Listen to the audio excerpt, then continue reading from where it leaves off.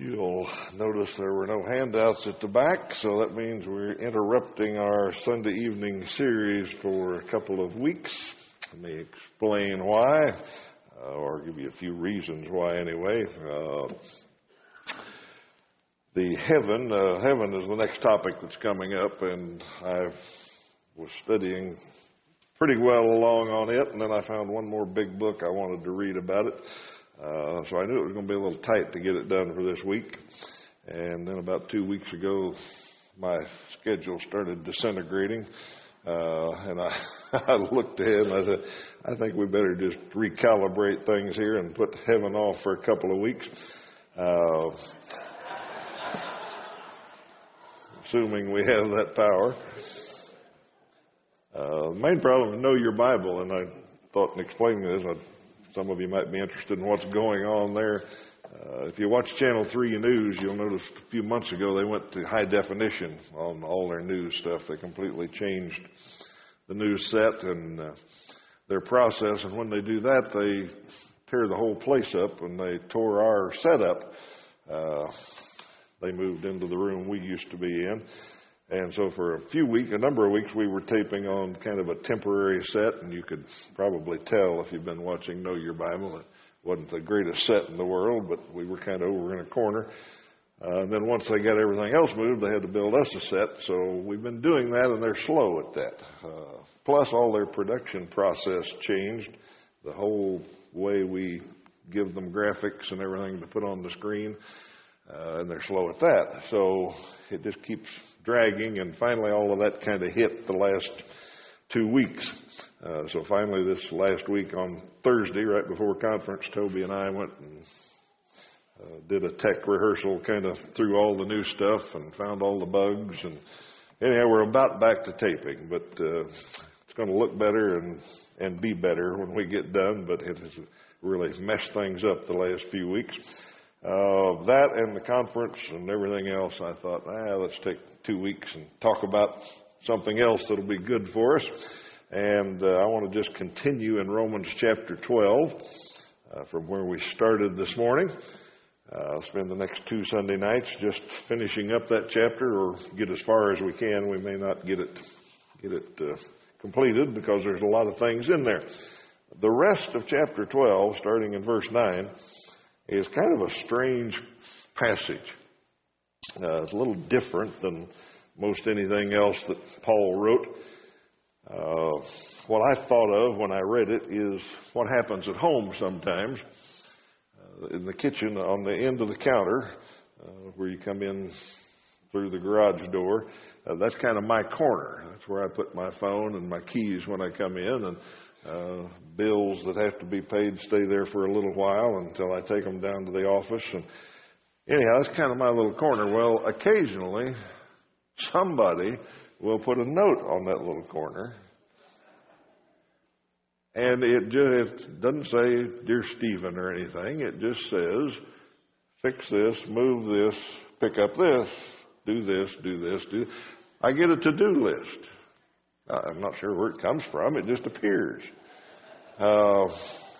Occasionally it will say please on it, but usually it's just do this.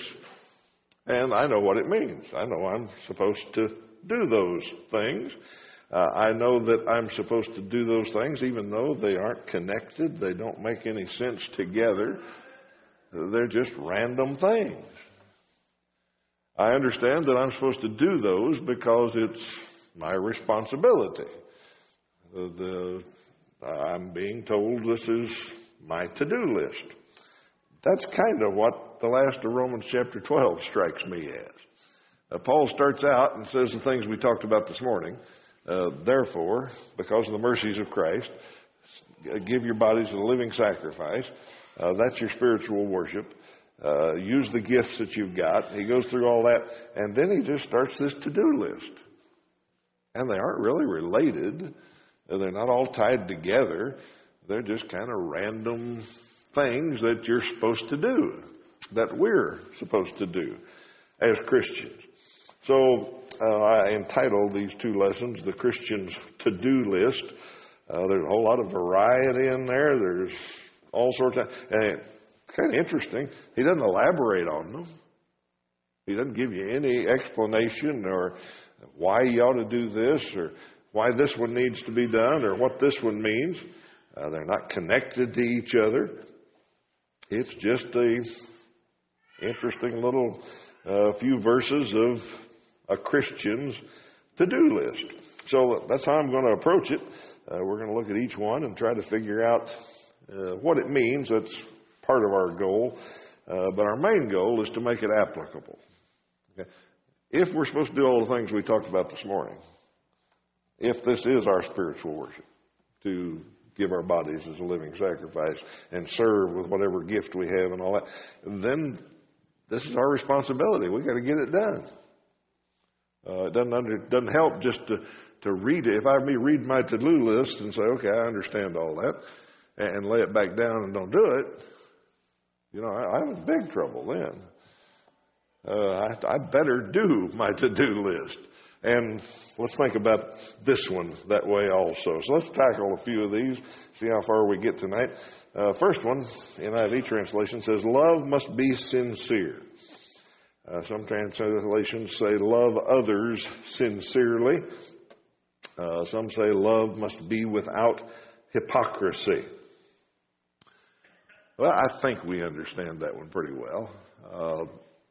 We're supposed to love others. That's the new commandment. We know that's all through the Bible. As New Testament people, we're supposed to love.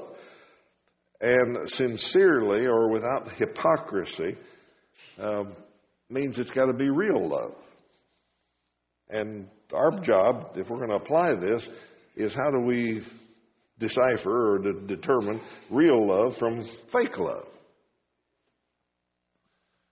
Well, when Paul describes love, how does he describe it in 1 Corinthians 13?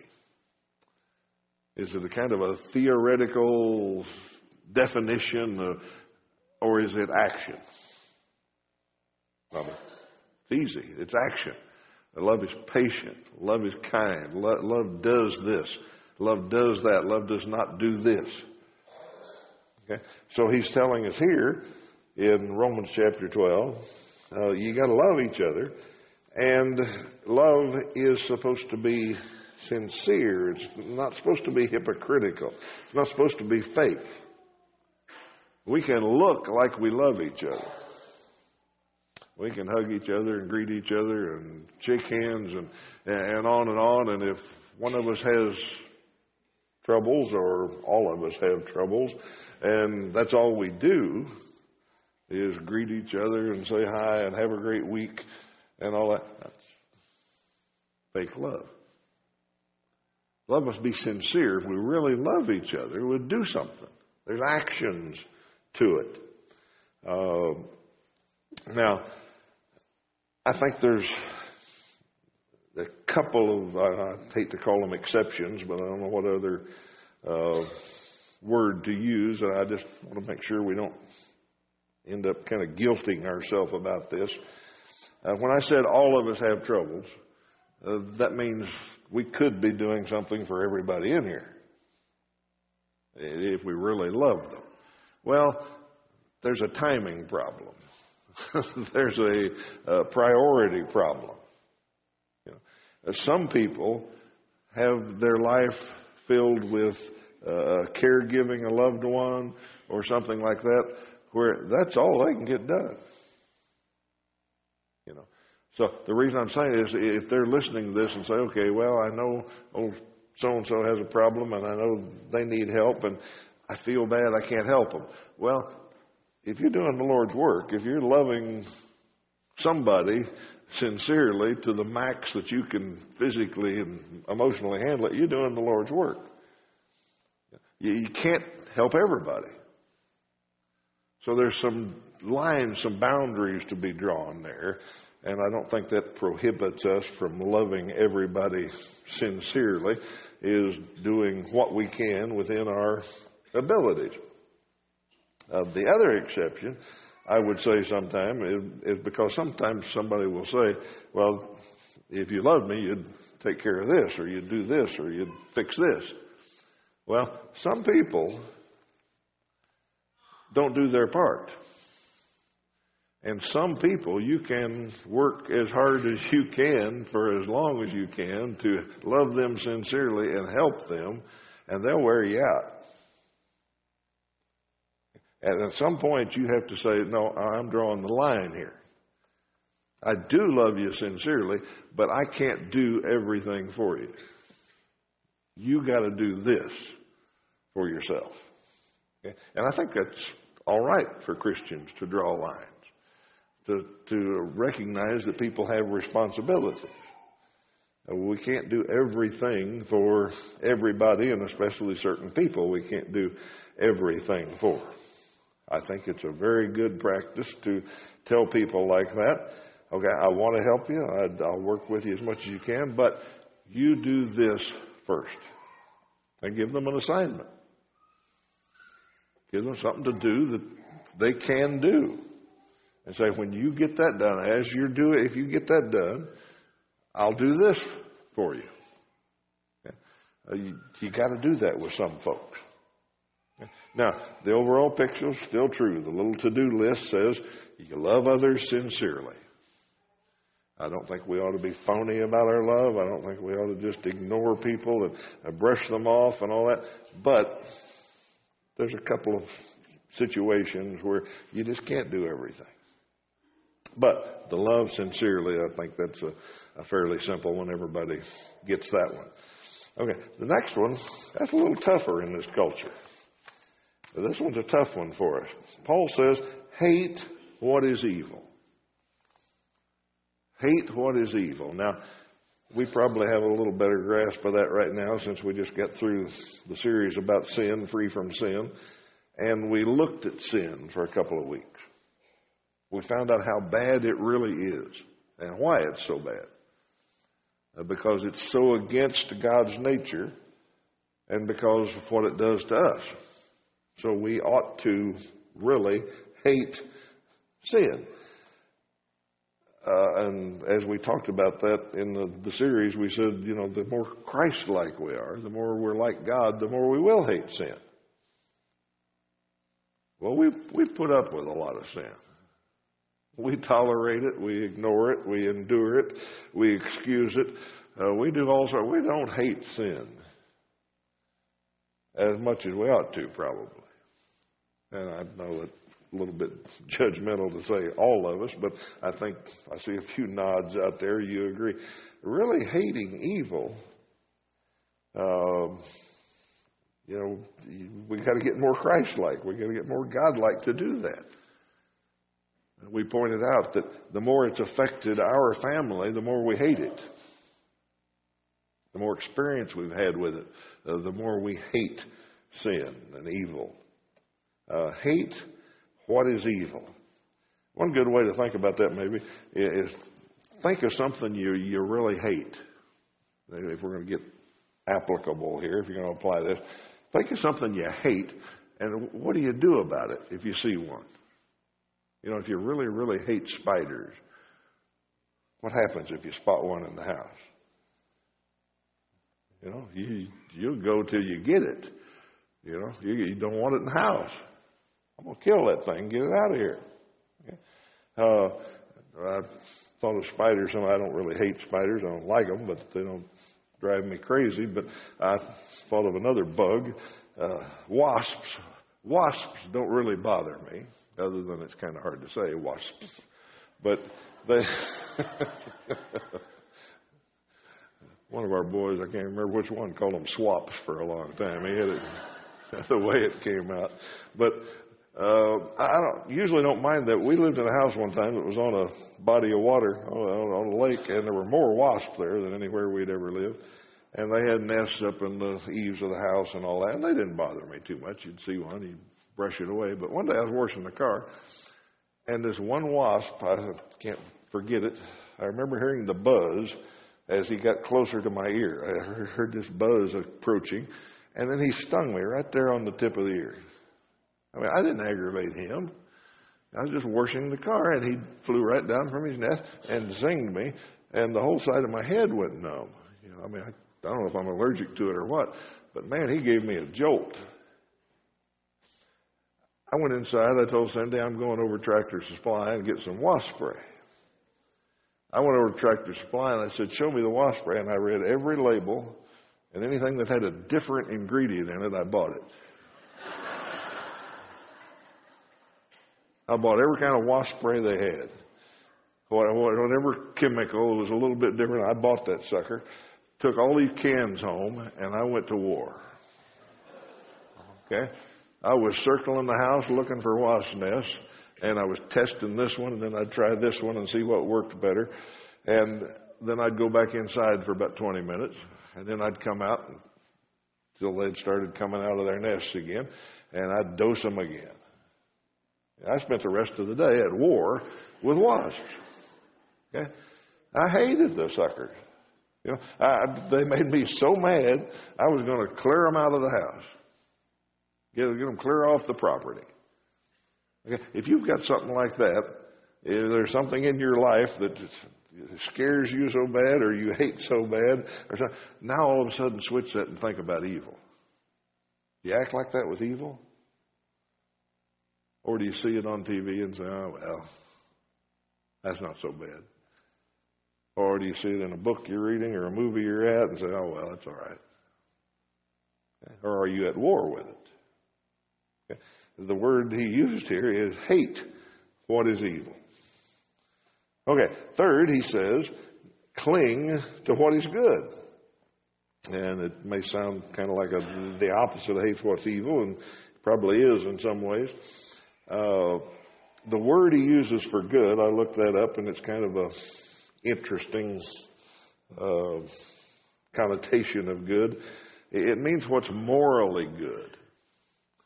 And the other meaning of it is what's good for us. Good for a productive Christian life. Not just like a flower can be good, or a mountain scene can be good, or something. It's a whole different kind of good. This is what's morally good. This is what's good for us. This is what helps us be better. Church attendance, Bible reading, prayer, time with God, serving. All those things are this kind of good. Okay? And Paul says, cling to what is good. Not just know that it's good and approve of it and all that, but hold on to it. Cling to it. Don't let that out of your life. If it's good for you. You know, some people tried Bible reading one year and they say, man, that was good for me. That really helped me. But then they don't tackle it next year. Or they start a practice of, okay, I'm going to get up and I'm going to spend a little time in the Bible here, or I'm going to spend a little time meditating. And after a week, they say, that is really helpful.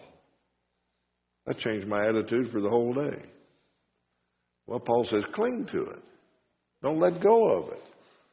That's good for you. Hold on to it. Keep doing it. Okay?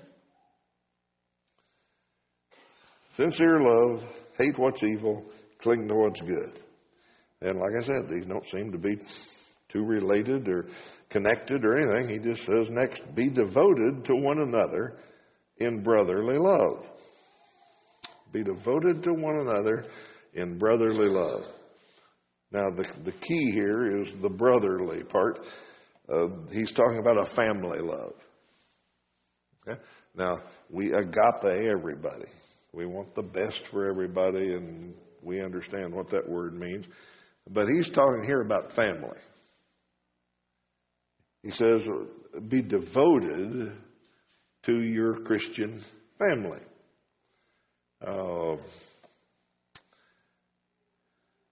And when we think of how to do that, some people are more easily adopted into the family than others. Okay? God adopts everybody into the family. He doesn't have any problems with that. But sometimes somebody comes to our family that isn't a whole lot like us. They're still in the family. They're different than us, and it's harder for us.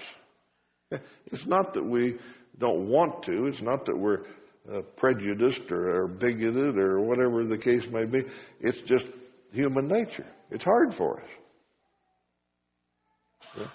Sometimes people preach or write about that and say, well, Christians, a Christian congregation ought to be from very, very poor to very, very rich. There ought to be all these people and there shouldn't be any difference and all that. I agree with that, but that's hard for human nature. Okay? They've done tests, they've done studies and surveys of people in every kind of situation or every kind of lifestyle or whatever, and there's a bracket of income and culture and social standing and all that people are comfortable within. No matter where you are, if you're very, very poor or very, very rich, there's this area where you're comfortable. Outside of that, we don't quite know how to act. I'm not saying that ought to be. I'm just saying that's human nature. So if we are going to do this, be devoted to one another in brotherly love, sometimes we have to get out of our comfort zone. We have to work at it. And I think we're pretty good at that around Northside, but I know we could be better. I know we could do better at that. We need to work at that. Be devoted to one another in brotherly love. Now, we got a lot of brotherly love here. We're going to have a reunion in September. We've announced a little bit about it because this is the 75th anniversary of Northside this year. And the committee's been formed and come up with some good ideas and pick the date, September 27, 28. Write that down. I saw folks at the women's conference this weekend that I told about that. I said, hey, we're having a reunion. Okay, why did I do that? Because I'm devoted to them in brotherly love. I was thrilled to see them. Ladies I hadn't seen in a few years, perhaps. Some of them come every year. Some of them I hadn't seen in a long, long time. And I said, man, you got to come to the reunion. So we are devoted to one another in brotherly love in a lot of ways. But my point is we got to work at it somewhere, some ways. The women's conference, a great picture of that. You just stand around and watch and people running into each other and hugging and all this. Haven't seen each other in a year. They're devoted to one another. It's a big family. Yeah. The reunion coming up September 27, 28. By the way, it's going to be a Saturday, Sunday affair and got all sorts of activities that I think you will enjoy, and we'll get you together with some of your old friends or some of your new ones if you're new to Northside. We'll celebrate Northside's history. The church, just because I use that illustration about social standing, the church isn't a social club. There's a difference. And that's what Paul's telling us here. We ought to be able to get that difference. I love each other in brotherly love. All right, so we got time for another one. Honor one another above yourselves. Honor one another above yourselves. I think we do pretty good at that here at Northside. We may have a few that want to honor themselves, but not many. That's death to a church, to a congregation, to really death to any kind of organization where somebody wants all the glory, when somebody wants all the honor, when they want to talk about them all the time. And when you start talking to them, the conversation has got a whole lot of I's in it. I did this. They want to tell you, I did this, and here's what I did for you, and all that. Paul says, shouldn't be many I's in the conversation. Ought to be a lot of he's and she's. Did you know that he did this? Did you know what she did in this situation? Man, that was great. We ought to be honoring each other above ourselves. It's a rare thing in this world. We get a lot of people seeking all the glory of themselves. I was trying to think of an example, and I was thinking about athletics and how it's usually so me-focused. And I remembered the old track days. Some of you that ran track or follow track know what a rabbit is. You know what a rabbit is in a track race? It's somebody that will go out and set the pace for somebody that's a really good runner. Okay? Like Jim Ryan, when he was running the mile in high school and all that, they usually had one kid from East that was the rabbit. He had to be a pretty good runner himself, but he had to run the first 2 laps or 3 laps of the mile as fast as he could go, knowing that he could never finish the race that way. He would fade on the 4th lap. He was liable to take last in the race because he ran it faster than he could for a whole race for 3 laps so that he had set the pace for Jim Ryan. Yeah? And then after 3 laps, he'd be whipped. But Ryan would be on pace to finish the race in world record time, perhaps. Okay, a rabbit gives himself up. A rabbit makes sure the other guy gets the glory. Okay, that's a real rare thing in any kind of sports. We see it in team play sometimes, where a team really gives themselves up for the glory. I think Wichita State this year did that as well as anybody I've ever seen. But there's still not many examples of it in athletics. In the church, though, it ought to be the standard. We ought to always be giving up ourselves for somebody else to get the glory. Honor one another above yourself. And it's not just about making sure somebody gets glorified for something. It's so they can be successful. I know I've talked a lot about conference today, but that's what makes conference successful, I think. I mentioned it this morning, that everybody just submits to everybody else. There's not a hierarchy. Clayton's head of the men in black. He's an elder. And I didn't see him get treated like an elder this weekend. People were telling him what to do. Clayton, go do this. This needs done. That's how submitting to one another works. I joked this morning about the girls calling me pastor, but I was just taking orders.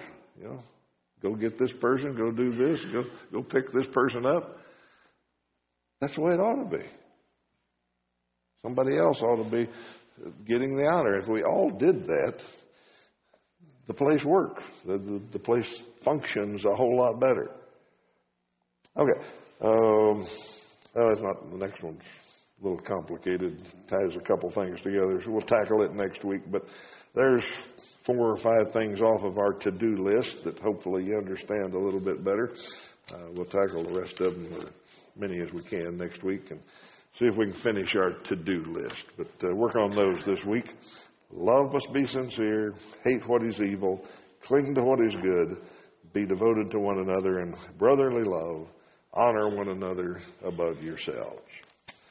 We'll finish next week. This evening, if you need to respond to the Lord's invitation, we'd be happy to help you in any way. Brother Carl's going to come lead a song. Let's stand and sing.